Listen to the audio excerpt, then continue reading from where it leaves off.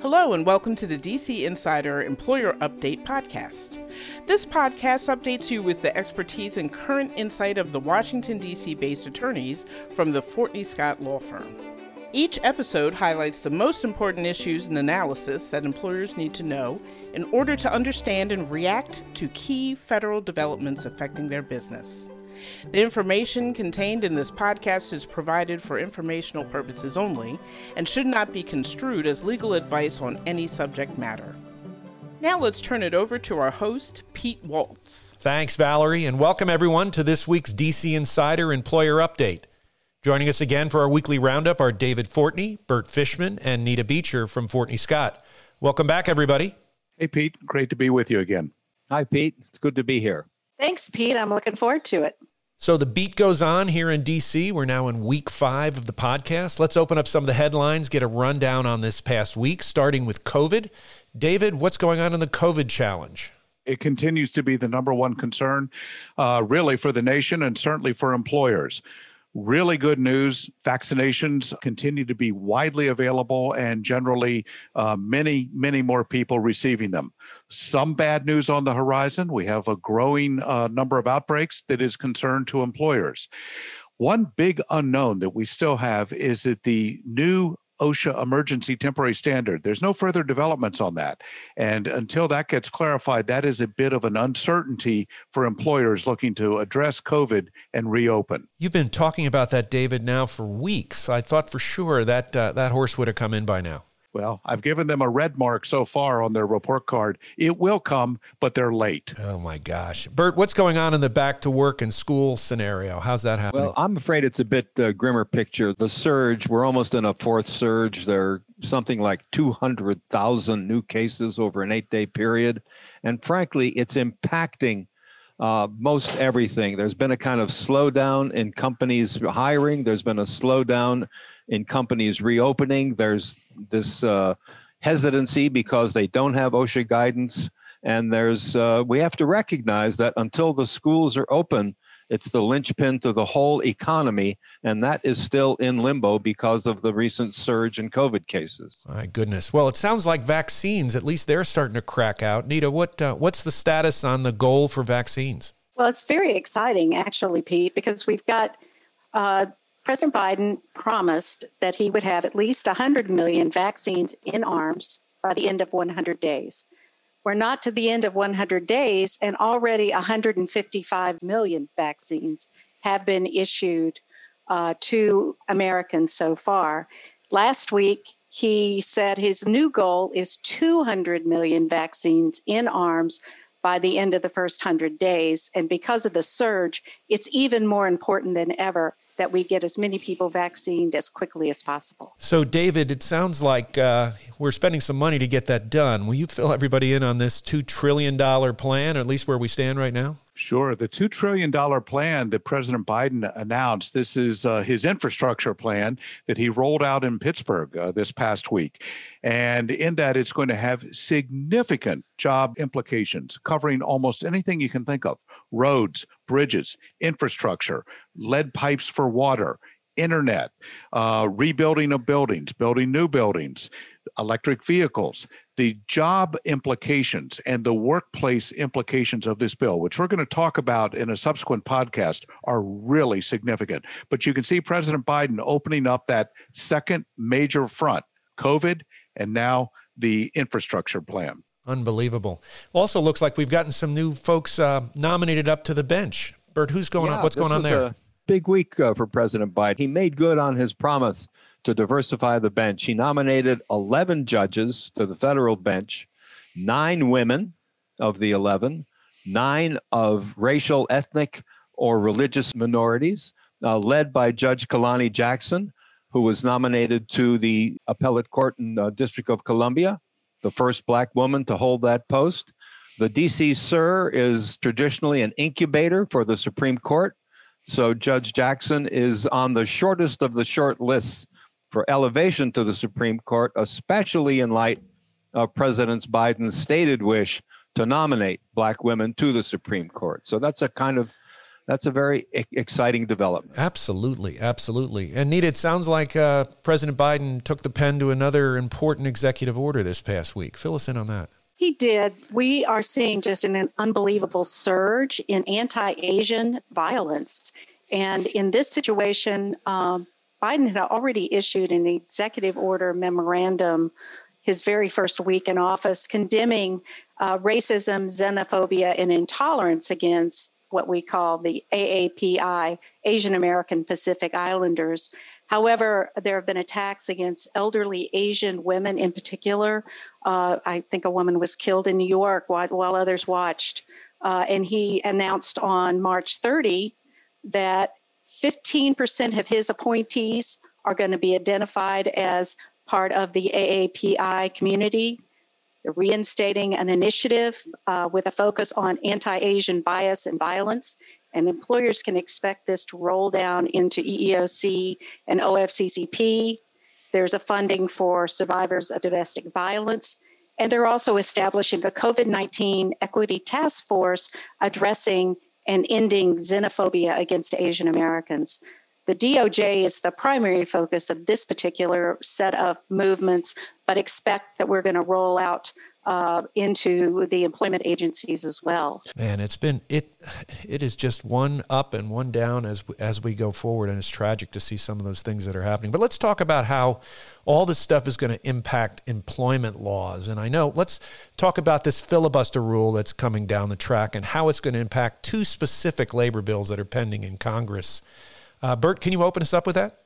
Yeah, thanks, Pete. First, I'd like to start by clarifying what the filibuster rule is and how it's going to impact here. The filibuster rule is really a Senate rule that requires 60 votes to pass most any law. And, you know, if you're going to block a vote that has support, it used to be that someone had to stand up and talk for as long as possible until people got bored or got convinced, or they took a vote to move to cloture, that is to say, blocking debate and then moving to the vote. And that took 60 votes. We all know Jimmy Stewart and Mr. Deeds Goes to Washington. Some of us remember Strom Thurmond doing the same thing to block the civil rights legislation. Now, a simple showing of hands creates cloture, stops debate, and that takes 60 votes. So there is essentially a 60-vote barrier to passing most every legislation. The issue has become focused and renewed because of voter suppression laws and the presence in the Congress of what they call H.R. 1, S1, the Voting Rights Act, and it's now before the Senate. This bill would profoundly alter how elections are run, principally by establishing numerous federal rules for elections, most of which are now largely controlled by the states. And the Democrats are now at the point of considering altering the filibuster rule, which means really eliminating the need for a 50-vote requirement to pass H.R. 1. And although this is a heavy lift, there is a history to the filibuster rule. You know, it started when I was a kid. It took 67 votes to get to cloture. Well, that was modified to 60.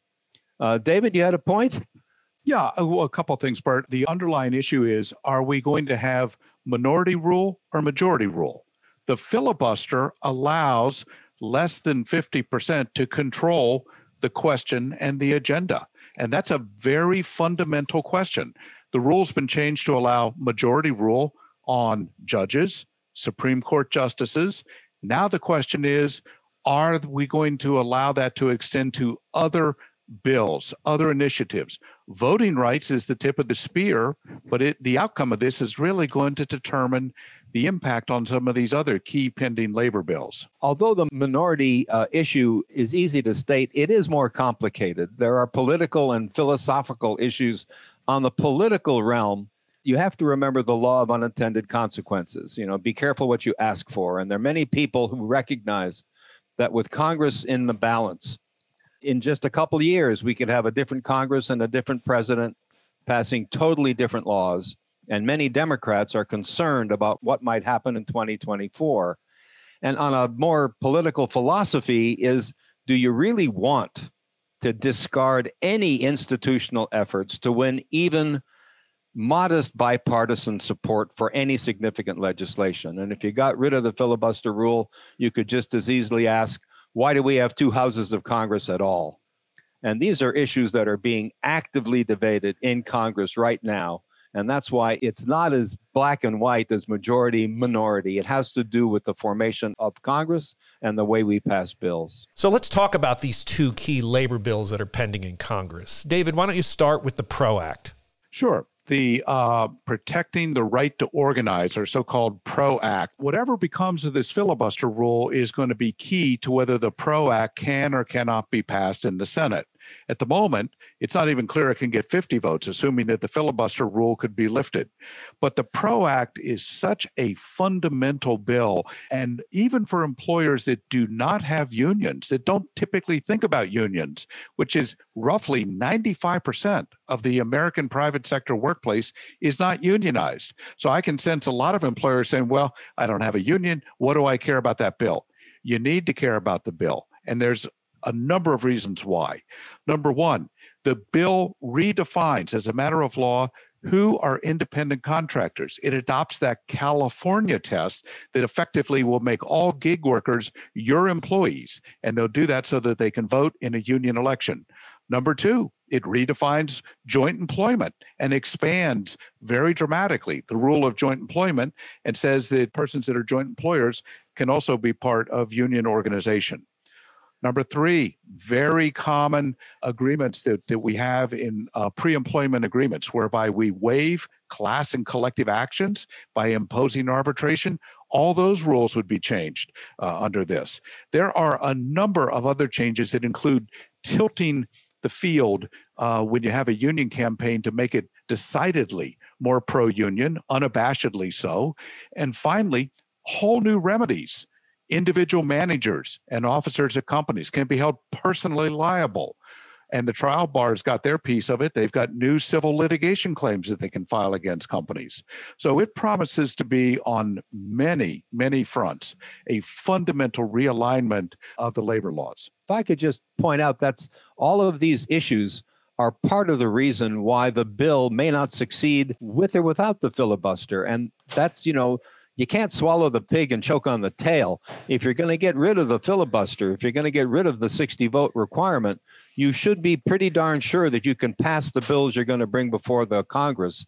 And there is certainly no certainty that the PRO Act will get 50 votes from the Democrats. In fact, Schumer, the Senate Majority Leader, has already told the unions that if he doesn't get 50 co-sponsors, that means all of the Democrats or all of the Democrats plus a few Republicans, he's not even going to bring it to the floor. There's that much opposition to it. Well, but depending on how this bill gets sliced and diced, the issue of union issues is starting to make some strange political bedfellows. We have Marco Rubio, who is shouting his alliance, his solidarity with the unions at Bessemer, Alabama, at the Amazon warehouse, saying, look, I'm for you. I mean, he sounds like Joe Biden.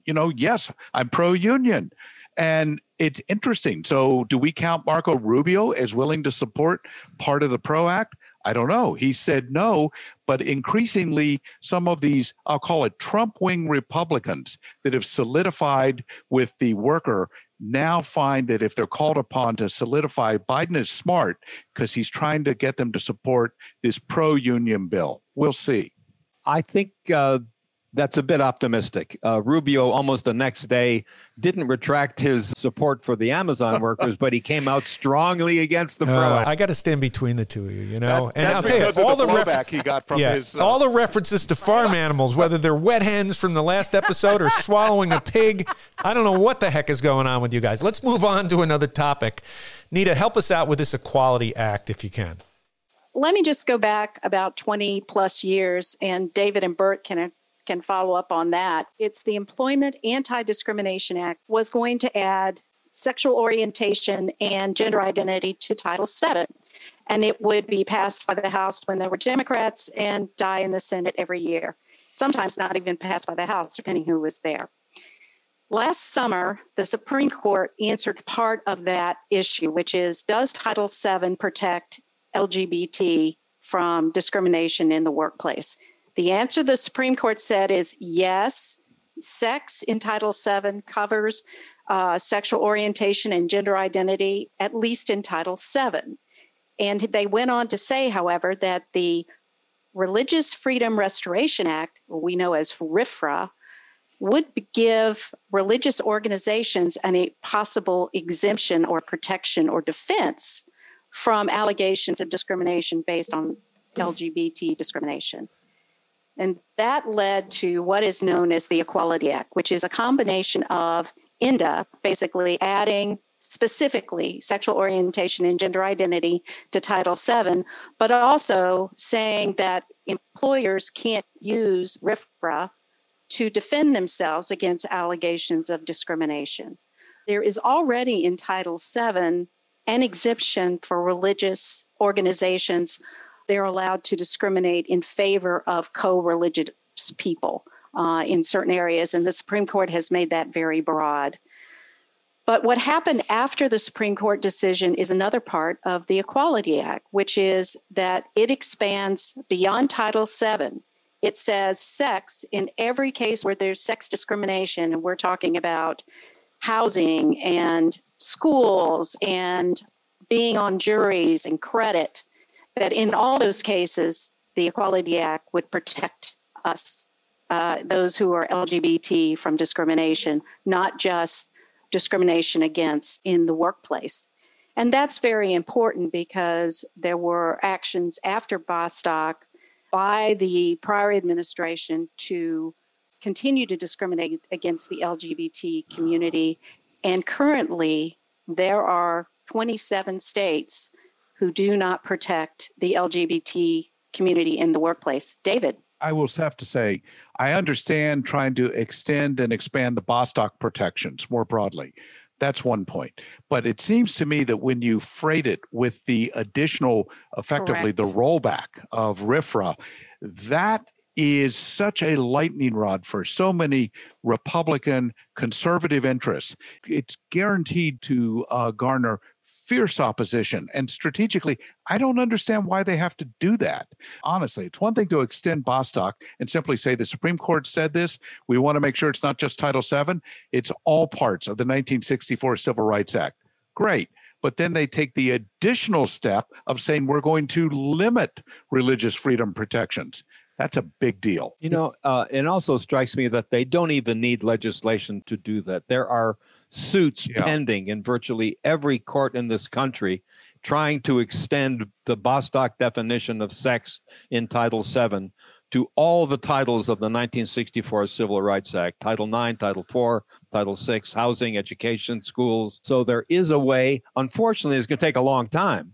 You know, litigation is a slow and brutal process, but there is a way of getting to go without having to go through Congress with this RFRA issue. Bert, let's give Nita the final word on this. I want to make 2 points. One, David's point, which is they have pushed away people who would be natural supporters of this law by adding the RFRA exemption. But they've also gotten the state legislatures to start passing anti-trans laws as well. So they've really stirred up a hornet's nest out there. So it's been a busy week and continues to do so. Next week on the DC Insider podcast, we're going to unpack President Biden's American Jobs Plan, his $2 trillion infrastructure bill, and what that means for employers. Thanks, everybody, for joining us today. Have a great week. Valerie, take us out. Thanks, everyone. We look forward to the next update. For those that would like to connect with any of the lawyers from Fortney Scott, please reach out to them directly by visiting fortneyscott.com. On the website, you can also listen to previous podcast episodes, as well as pick up your copy of the DC Insider Report and sign up for future updates. Thanks so much for listening.